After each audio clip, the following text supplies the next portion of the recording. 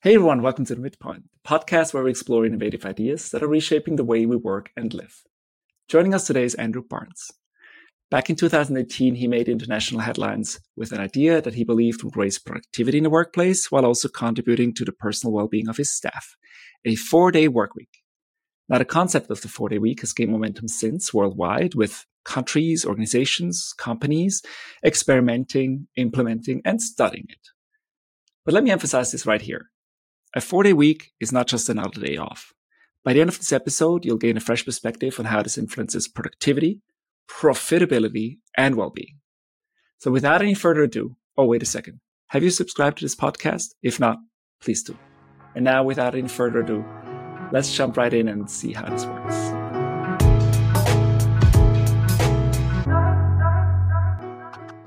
Welcome, Andrew. Yeah, good to be here.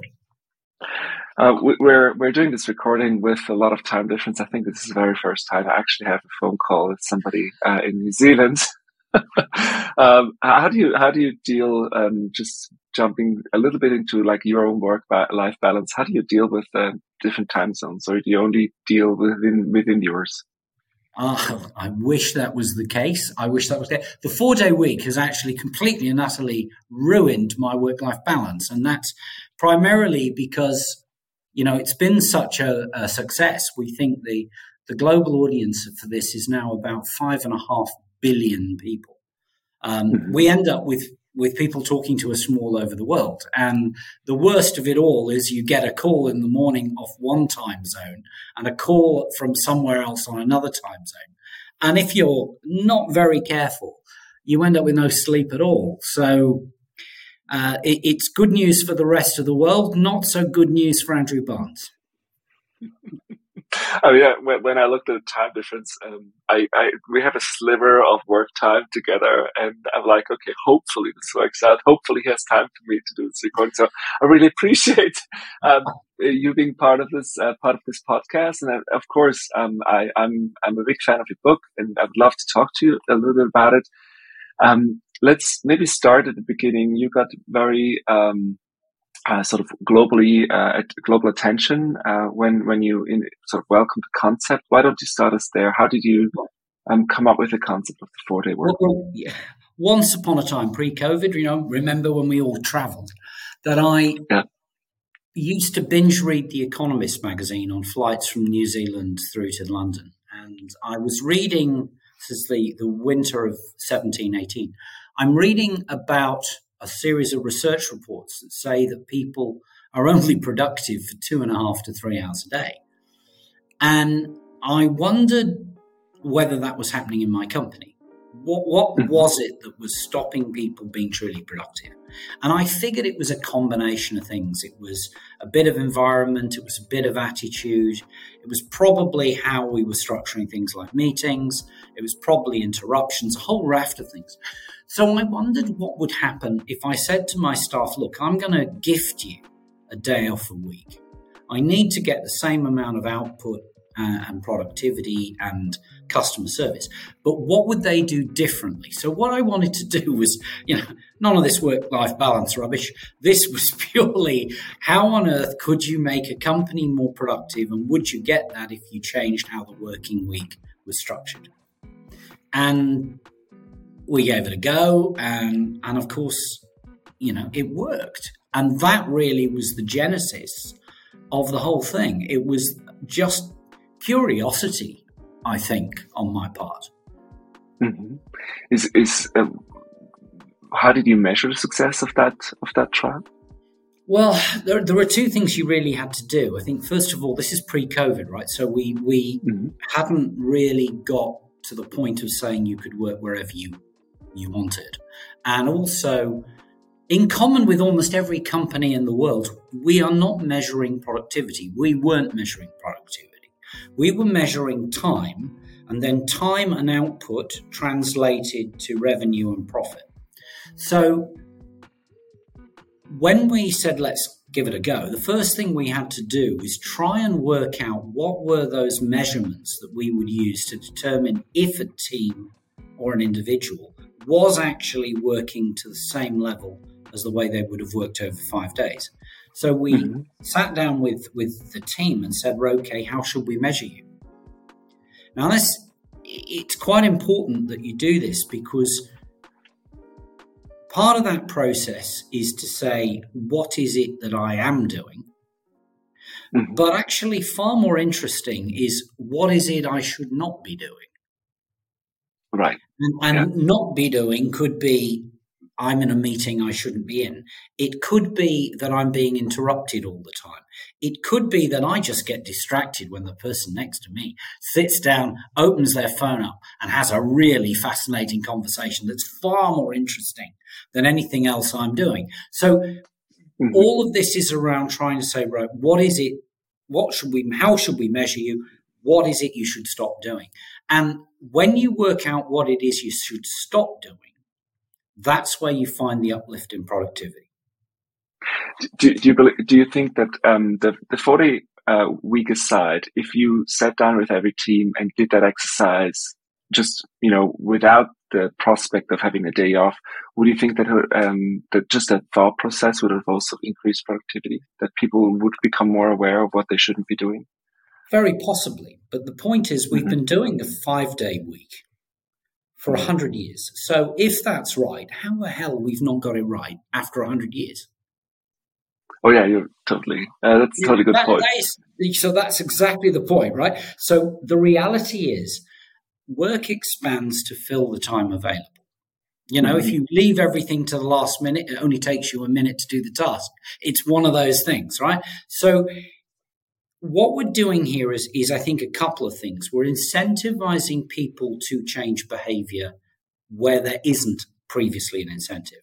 And to be clear, we talk about this idea of 100-80-100 rule, 100% pay, 80% time, provided we get 100% productivity.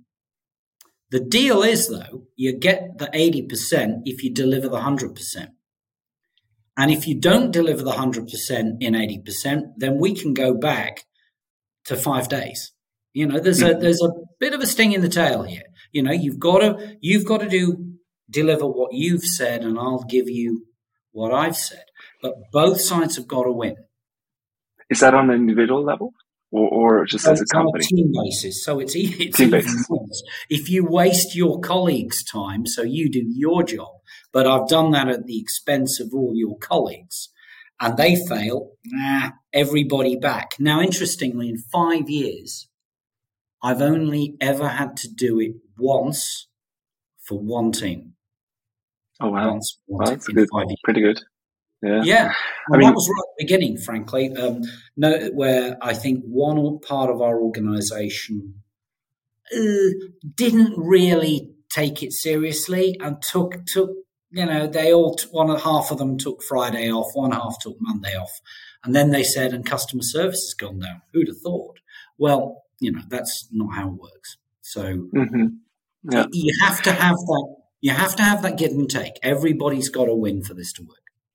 I would say, just whether or not your employer offers you 4 days, I think just as a personal productivity kind of approach, that's something that everybody could actually be doing. Say, look, I want to get my work done for the week by Thursday, to just make room for other stuff, even if I had to work on Friday, right? So I think mentally, it stresses me out often that sometimes I have to do things over the weekend just because I didn't have enough time. Most likely, it's my own productivity that helped me, sort of prevented me from, getting everything done by Friday evening. No, you're right. Look, and this is why this works, right? So what I'm gifting you is I am giving you something that you can't put a price on. Mm-hmm. I'm giving you the gift of time, and the gift of time that is important to you, and you can then take that time. We talk about the 4-day week. Let's be clear. It's reduced hours working. 80% of the time, 100% of the pay. And some people will take a day off, some 2 half days. Working parents quite often will do 5 days a week but compressed hours. Now that means they can walk their kids to school, they can pick them up from school, really good for childcare. If I give you time that you don't value, you won't value it. So we give you the time off that you value, and you can do with it what you will. Now, that's what makes this work, because one, I am more rested. statistically about 32 minutes more sleep every night, which is interesting. Direct correlation with life expectancy. You're less stressed. Stress levels dropping, 15, 20%, sometimes even more. Sick days halving. Broadly, all the data we've had shows that that's the case. So you've got a healthier, happier, more engaged workforce. Now, are they going to be more or less productive? That's the question now. That's the question. Well, before we jump to additional benefits, maybe can we talk a little bit about sort of the initial reactions that people had, or also when you work with clients? Let's start with the workers' response. Sort of how do people react that are when this topic is being discussed? Well, I mean, if your followers are interested, you can actually watch the video of my announcement, which is on YouTube. And if you think there is going to be tumultuous cheers and applause, you would be slightly disappointed. What you actually got is an announcement and then silence. Uh-huh. Then you get a bit of a nervous laugh. And then we get into actually explaining what it's about, because this is just not what you do, right? I mean, nobody walks in and says, hey, look, I've got this crazy idea. You will only have to work for 4 days and you will be paid for 5. Instant reaction is what's the catch? Yeah, 100%. No catch. Do you get different reactions from who do you get those reactions most? It's sort of like maybe also generationally divide between younger and older generations, or? Well, no, not necessarily. I mean, I'm of a certain generation, right? And I came up with it pretty well. All my younger leadership team all hated it. So that has absolutely, age has no bearing. There is a little bit about it, though. I think it's fair to say that there are some people, often senior leaders, who have a mindset that says, I had to really work every hour God sends to get where I am today. And why shouldn't you? Mm-hmm. Why should you have it easy? And that is sort of missing the point, because what we're actually saying is, if you look at the way in which work has evolved over certainly the last couple of decades and the intervention of technology, productivity has generally gone up. The issue is more that the benefits of that productivity just flow up to the people at the top, or the shareholders, the owners. There's been very little sharing of the benefits of that throughout the organization. And the reality, too, is that way that work has evolved has placed incredible stresses and strains on the workforce. And ultimately, if you think about human capital the way you would think about conventional machinery, mm-hmm. with a machine, you turn it off, you service it, you oil it, you repair the bits that are worn on it, and you, by careful management of it, maintain its life and its effectiveness. Human capital, in contrast, we sort of go, we have absolutely no responsibility whatsoever to ensure our human capital is working optimally. That's their problem. And actually, often people aren't that good at maintaining their own efficiency and health and effectiveness, because they feel that if they don't keep working, they are going to be disadvantaged. Now, actually, we are not recognizing, especially, in the era of the fourth industrial revolution, creative economy, that creativity, mental agility, empathy, those things come when you've got people that are rested, healthy, and happy. And those skills are pretty critical for corporate productivity. So you ignore those at your will. And this is why I think you have to question why an arbitrary division of the working day designed for repetitive manufacturing industry in the 1920s has any relevance at all to what we're doing in the 21st century. So when you say that it's very hard for individuals to kind of put a finger on what is the right amount of work, sort of how do I get that balance myself and make sort of my employer happy with the output, isn't that going to be even more difficult for the individuals if you break things up and sort of break up the barriers? Because especially in the remote world and more agile world, that I don't see my coworkers anymore. I don't know how much they're working. Am I still worthy enough? How do you respond to sort of today's context for? Well, I think that's you're straight on the money. If you think about it, we're not working from home. We're sleeping in the office. Right? Yeah, and I have this weird coworker that I'm married to as well. Yeah, that's amazing. It's all highly inappropriate. You would normally, if you did that in the workplace, you'd be in real trouble. But that's the point, right? Because what there used to be is we used to punctuate the day with the commute, the going to the office, right? That's gone now. Mm-hmm. So actually, more than ever, placing some restriction around the time that people work becomes actually really critical. Otherwise, the temptation is to do what you and I are doing. I'm doing it late at night, you're doing it early morning, and you can very quickly end up doing that all the time. That's not healthy. So putting time boundaries in the absence of formal boundaries, the commute, is a sensible thing. But I think the second part of that is that you get these people like Elon Musk and Jack Ma, no one changes the world not working 100 hours a week or 996. Well, they would say that, wouldn't they? Because they've got a whole bunch of people working underneath them. I don't give a shit really whether those people burn out or don't burn out, but actually because there's more expendable people where that came from. And actually they get all the benefits of all of that work. Now, I'm not saying for a second that entrepreneurs out there won't work every hour they've got. They will. But you can't place that burden on your employees because they are not entrepreneurs often. Yeah. They want a decent wage. They want to bring up their kids and have their relationships and have all of those benefits. But that's what they want out of life for the most part. They're not prepared often to pay the price. And it can be a pretty bloody price. My own life is a brutal textbook on not to do it.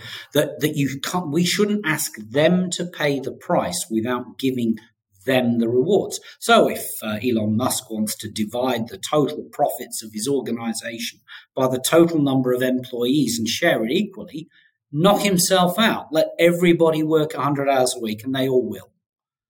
But if they're not getting that, then frankly, you shouldn't ask the question.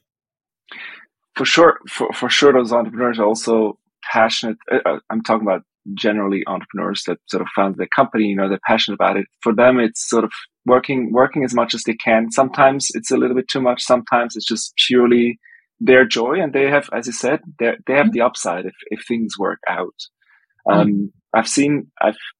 I would say maybe one good example in here is also that you shouldn't email over the weekend, right? Sort of leadership should not email each other or should not email their employees on a Sunday because they feel obliged to respond. I think it would be a similar analogy, right? If you force everybody into certain parameters, then you're not stressing out by not acting, right? That's the hardest thing. At 7 p.m., if you get an email from the US, maybe not for you when it's a client, but somebody for a sort of coworker or a leader, that you should respond because otherwise it's going to be 24 hours later until that conversation.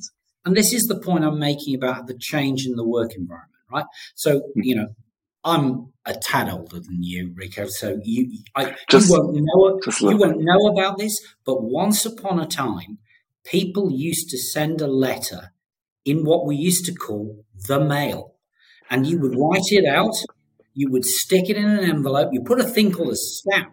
And that was a thing that went on the top corner. You'd post it, somebody would come and pick it up and deliver it from someone. And it used to take, I don't know, a week. And when you got it, you'd open that up, you put a big pile on your desk, and you gradually go down those things. And then you would write back, same process, and that would maybe take a week. Now, apparently, we managed to survive communicating that way until email came along, when if I don't respond to you within 30 seconds, I'm blocking you. And really, and that means I waste your time because you waste mine, because we send far too many emails which we shouldn't send. That's just as much a scourge as attending meetings we shouldn't attend. So what we've done is we've changed how we work.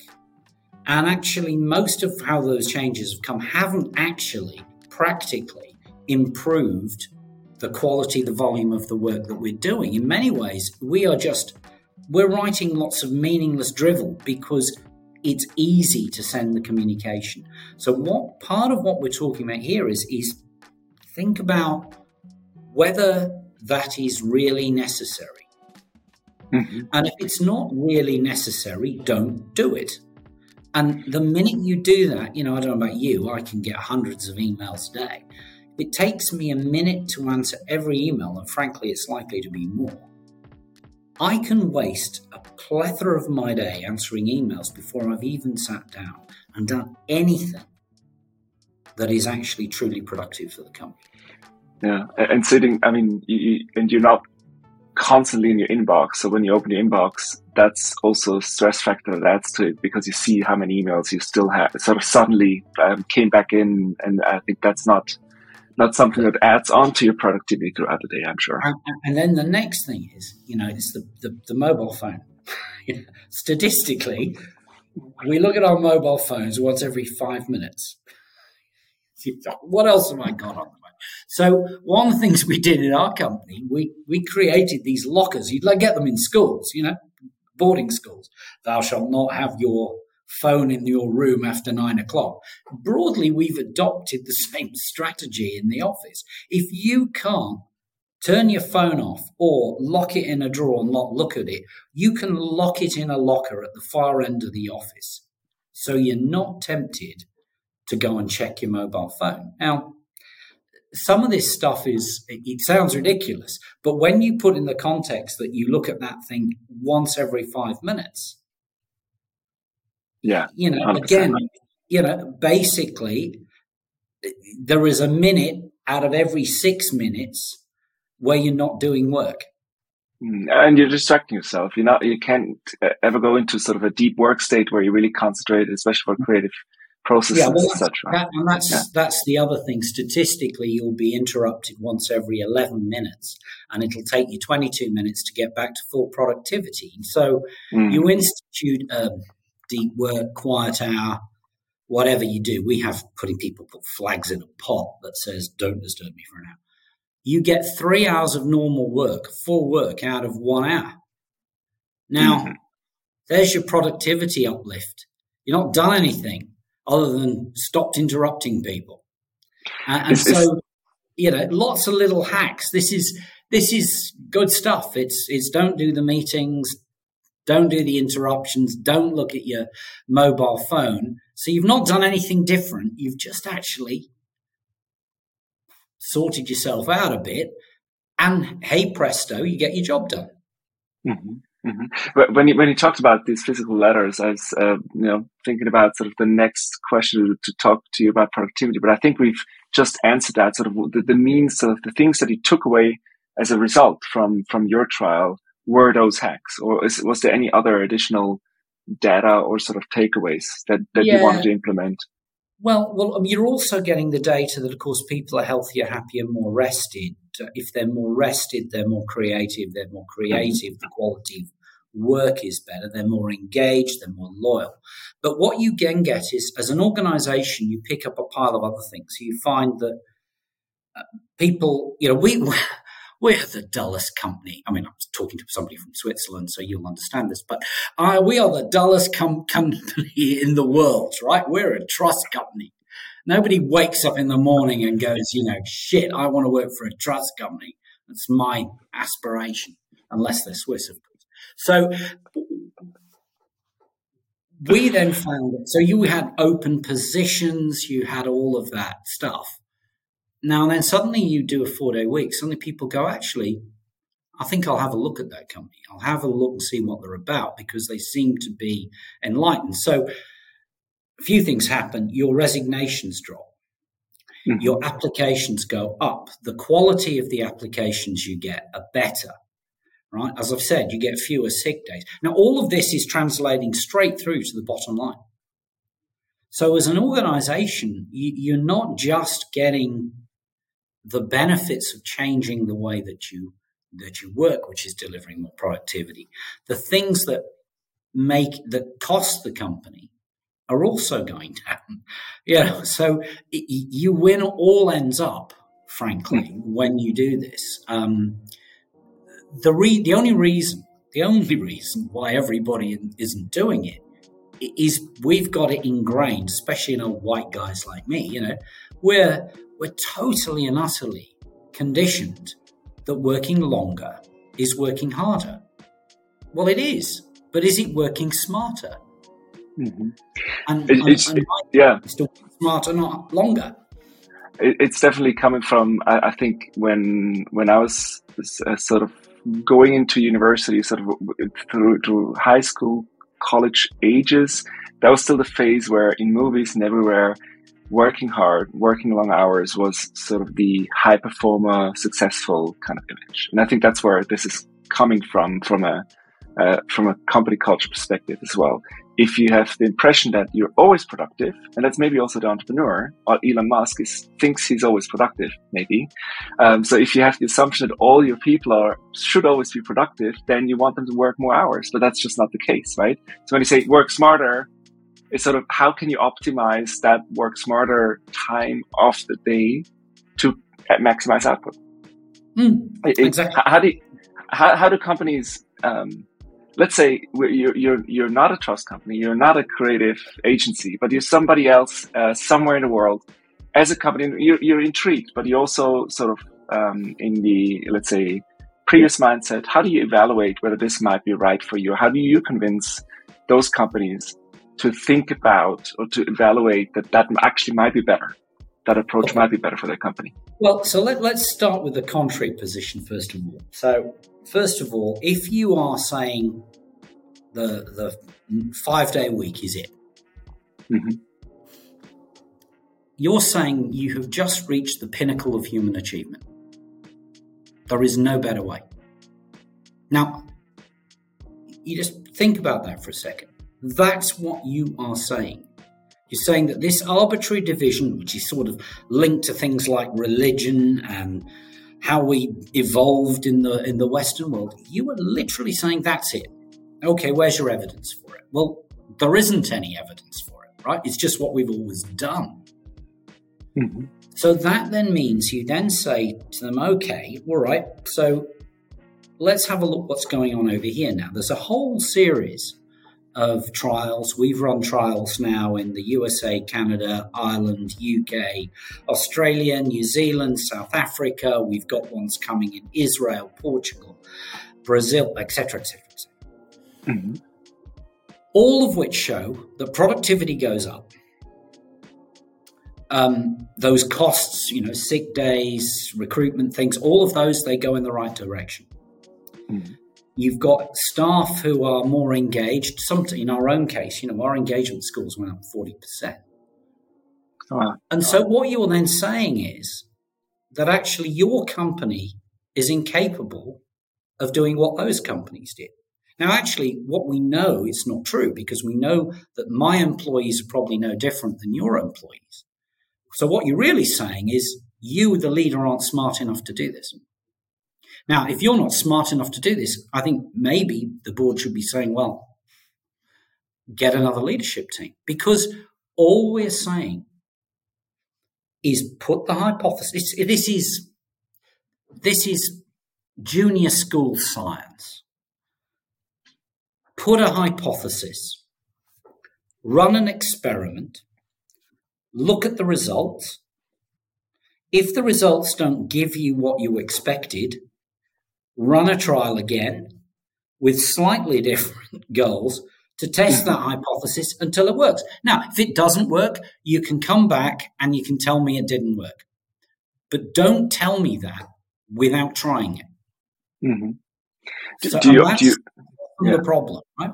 Yeah, makes sense. Do you, I mean, working myself, so with HR leaders, I see that often they might opt in for maybe a slightly sort of tuned down version. Do you get that a lot as well? It's like, oh, maybe we don't have to. It's going to be very hard to give back or take away that day if the trial doesn't work out. No, it's dead easy. It's dead easy. It's dead easy. It's completely dead easy. And why is it dead easy? Because that's the basis upon which the deal is there. You have to deliver the same productivity, the same customer service, the same output. If you don't, we'll go back to 5 days. That's the deal. Mm-hmm. So it's very clear. This is not French-style 35-hour legislation, because that creates its own problems. This is a deal, a pact between the workforce and the employer, where I will gift you 40 additional days off a year, but in return, you have to give me the same productivity and profitability. Mm-hmm. If you don't, back to 5 days. I was wrong. Prove me wrong. And how long would a trial need to be to sort of show that impact? Usually? Well, we trialed it for 2 months and then made it permanent. And that was 5 years ago. Our mass trials, they're of 6 months duration. Some companies will go for much longer. Unilever, working with Unilever. Unilever are about 18 months in. They started with one business unit. They've added another one. And then some companies get about a month in and they go, hell, this is really working. We're never going back. Let's stuff it. It's full time. Oh, fantastic. So it varies, right? And there is no right or wrong answer. Mm-hmm. And in fact, when we do things when we're helping companies, we can do one-on-one, we can do these group pilots, and then we can do digital materials as well. But we do that because you've got to decide what works for your company, and whatever works is whatever works. You trial it for as long as you think you need to trial it. I'm really curious about sort of what the other departments are thinking when you introduce it to one department. I'm sure a lot of people will get jealous to not be part of the trial. No, because you see, the game here is we need that department to succeed. Because if that department succeeds, then we'll get it. And actually, in big companies, the strategy should be pick the easiest department. Pick that department where it will work. Mm-hmm. Learn the lessons, apply the culture, think about it, move it to the next department, then the next and the next. Now, interestingly, if you look back at Henry Ford's introduction of the 5-day week, I think that took him 2 to 3 years across Ford Motor Company. He didn't just go, bang, everybody's working 5 days. It was very much a staged approach.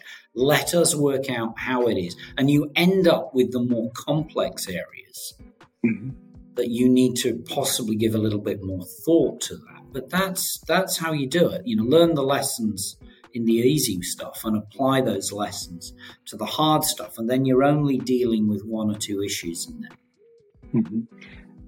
Yeah. Maybe let's switch a little bit to the perspective to the employee. We are in an open market, like we can switch companies if we see something on the horizon that really appeals to us. I think the 4-day work week can also improve sort of employer branding to say, look, we have sort of a better sort of wellness score. People are more engaged here. Join us. Is this, what would you, maybe not for the employer, but for the employee, say that when they evaluate sort of their next move? Is this something to look at? Yeah, no, absolutely. And I think this is what we're seeing. So in the United States at the moment, the biggest reason for doing 4-day week is employer attraction and retention.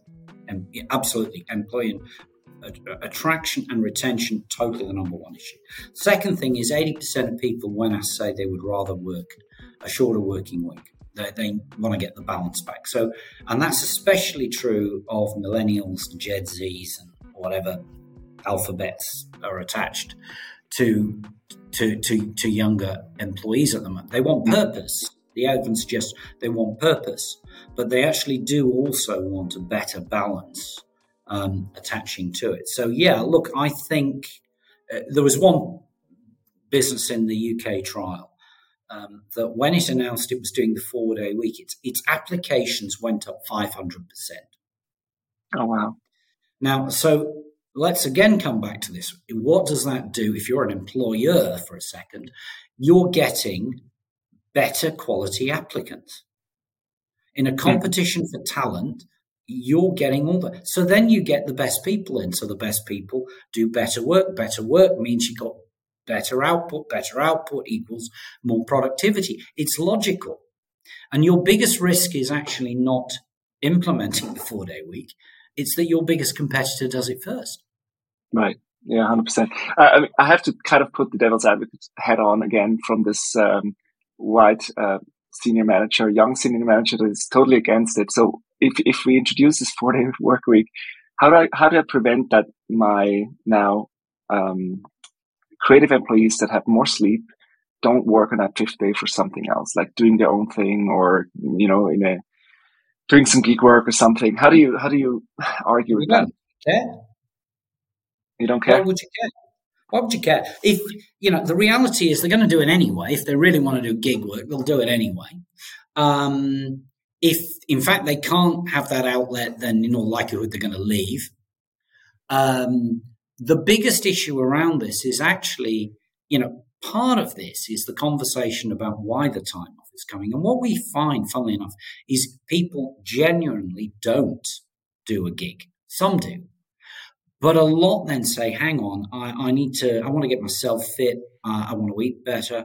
I want to spend far more time with my family. In the Australian trial, the amount of time that heterosexual men spent looking after family members and their kids went up 22%.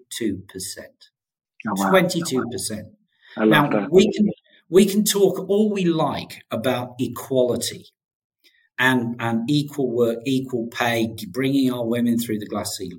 If you don't make it okay for guys to step out, inevitably, people make the very sensible, rational decision that one member of the family is going to work all the time. And if you change that environment, that's the thing that creates the equality. And at the same time, by the way, of course, returning mums often your most productive employees because they've got great time management skills because they've got to get out the door. You're paying them 20% less and often they're giving the same output. So you increase their pay because they're then on 180-100 rule. So then you've got pay equality, opportunity equality, and you're making it okay for everybody to be the best they can be in the office and the best they can be at home. And what's wrong with that? I love it. I love that. I think if in an ideal world where, everything can come together that way, sort of flexibly, and as you pointed out, me as an individual, I also need to take sort of the choices and structure myself in the right way to make it work. I mean, if there's no effort, I think you just skid along and then, that day might be wasted. You might get more sleep and you might be more relaxed. I fully agree with you anyway. But I think if you're given the opportunity, think of a 6-day work week, right? So 50 years ago, I'm not sure when. I remember as a kid, I went to school on Saturday morning. So that was at some point introduced that we were Saturday morning off. I feel like if you make the best of your week, not just your weekend, then I think it's a perfect setup. Yeah. I agree. And I think the next thing to think about is what's coming down the track as a consequence of the work environment that we've got. So we've got, the current generation there's some horrible data out of the Foundation for Young Australians, for example, which shows that the proportion of young people who are completely and utterly stressed partly due to the fact there's a lot of gig jobs, not as much security as there used to be. That creates a problem down the track. We've already got mental health as an issue, starting to be a multi-billion, if not multi-trillion dollar issue globally. And why is that? Well, at the heart of it, it's that actually we are wearing our people out. Now, if you're a government, you need to be thinking about how the heck am I going to deal with that issue? Because it's going to be paid for by the very people we're burning out. They're going to have to be the people that are funding that. And that requires us, not deliberately picking on the tech people with the 100 hours and the 996s, but you then have a look at those people, and 9 times out of 10, they're also the people not paying tax. So they are the people creating the problem, moving the profits through Ireland or wherever, so, there's no tax paid, and leaving the country and the people with the problem behind their arbitrage of, the fiscal structures and the social structures. And quite often that's because you then use gig contracts, which don't have security of tenure, they don't have minimum wage, they don't have sick days, they don't have holiday. Now, all of this has got to stop. Part of this, our argument for the 4-day week is actually, every employee should have the same basic protections.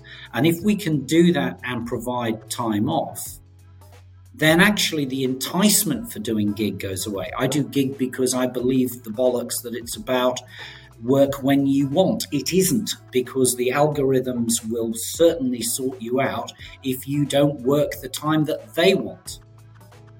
100%. Right? Okay. Breathe. Okay. It's a hobby horse that I've just jumped and gone around the paddock on, I'm afraid. Oh man. I mean, it started with a flight to the UK and The Economist, and it ended up 5 years later being sort of kind of I don't want to call it a religion. I think it's a very beautiful concept that everybody should be thinking about, not just employers, but also employees, because it is, as I said before, something that you can implement even if you're working 5 days. Like, you can be more productive and sort of in the flexible work life that we have right now. You can definitely make more of your time. That's for sure. Look, in the song from the 60s, Alice's Restaurant, I think it says if 50 people a day walk in and demand something, then it's a movement. It is a movement. Definitely.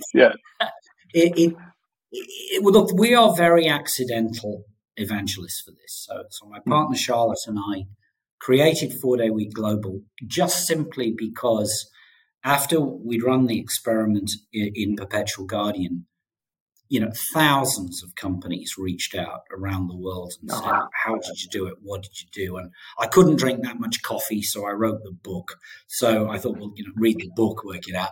And then that didn't stop it. And in fact, every time we did something, whether it was when we did the trial or announced the trial, when we announced the results, when we made it permanent, and when we've announced the results of the varying pilot programs, the volume of media from around the world has been extraordinary. I think we used to stop counting at about 14,000 articles when, for example, we announced that we were making it permanent. And I think we've spoken in something like 112 countries worldwide now. Now, to be clear, we don't make money out of this. It's a not-for-profit. I think we have 10 staff spread about 6 continents at the moment. But, you don't get many chances to change the world. 100%. Yeah. And this is something. This just happens. Yes. Yeah. We didn't start off with this, but I tell a story. My partner and I did a thing called the Peking Paris car rally in a Chev, 1941 Chevrolet. And we were in Siberia. This is 2019. In Siberia, the phone goes. And somebody from New Zealand says, do you realize the Prime Minister of Russia has just name-checked you? That he's read about Andrew Barnes, he's read about the 4-day week, he's read about Perpetual Guardian, he thinks it's the future for Russia. Okay, put the phone down. Phone comes back again. They said, where are you? We said, we're actually in Siberia. We're heading to Novosibirsk. And they go, okay, phone down. Ring again. And they said, right, there will be television crews from Moscow flying into Novosibirsk. Now, we blew the clutch that day. I was covered in oil. We arrived late. Not looking my best. Did 3 interviews, back to back and something else. And we thought, well, that's great. When we were leaving Russia, they announced that the Russian parliament was looking at drafting legislation. Wow. Now, that, I know it's not fashionable to talk about Russia these days, but actually, funnily enough, that was the point at which you suddenly said, this is bigger than we ever imagined. In that, this is starting to change the world. And now you look, there is legislation in, I think, Belgium, Romania, Lithuania. You've got government pilots coming in Spain, Portugal, Scotland, Ireland, Wales. I think Northern Ireland's announced one as well. You've got governments like Argentina looking at it. You've got the UAE's implemented it. You've got legislative change in India, in Japan. You've got bills before the legislatures of 4 US states and a bill before Congress. You've got a bill before the Houses of Parliament in the UK. You've got the Senate Select Committee in Australia announcing that actually they think the Australian government should do this. This is just got out of control now. I mean, this really it's bigger than an experiment. Yeah. It's bigger than an experiment. This is about how can we change the world? And, we often, I think, we need more these days. We need more food. We need more cars. We need bigger houses. We need whatever. And I think, wouldn't it be better if we just had better? If we bequeathed our kids not an extra bathroom in the house, but actually more time together, more time to do those things, which, you can't put a price on. And I think if we can just leave our kids with better, that's got to be a good thing. And that's sort of what drives us, I think, is that we think there is a chance now that we can do this. I couldn't put this better, and I think it's a beautiful close as well to our conversation. Thank you so much for being part of this episode. We'll put all the links in the show notes about your book, about the 4-day week global, as well as sort of everything that we mentioned. I'm really going to check out the video when you announced it for your employees and what your plan is. Well, if we find it, we'll put the link in the show notes as well. This has been a pleasure. I'm definitely going to have another cup of coffee now, since I think my family has woken up by now as well. And I'm guessing it's going to be, it's towards the end of your day. I'm going to have a cocktail, not a coffee. Oh. You've definitely earned it. It's Friday evening for you, and I wish you a wonderful long weekend for sure. Thank you so much for being part, Andrew. It's been a pleasure. Thank you so much for listening in. We really enjoyed it. Hope you did too. Tune in again next Friday for the next episode. And in the meantime, please subscribe to this podcast. Also give us a positive review wherever you're listening in. And I hope you come and listen again. Have a great week and see you soon.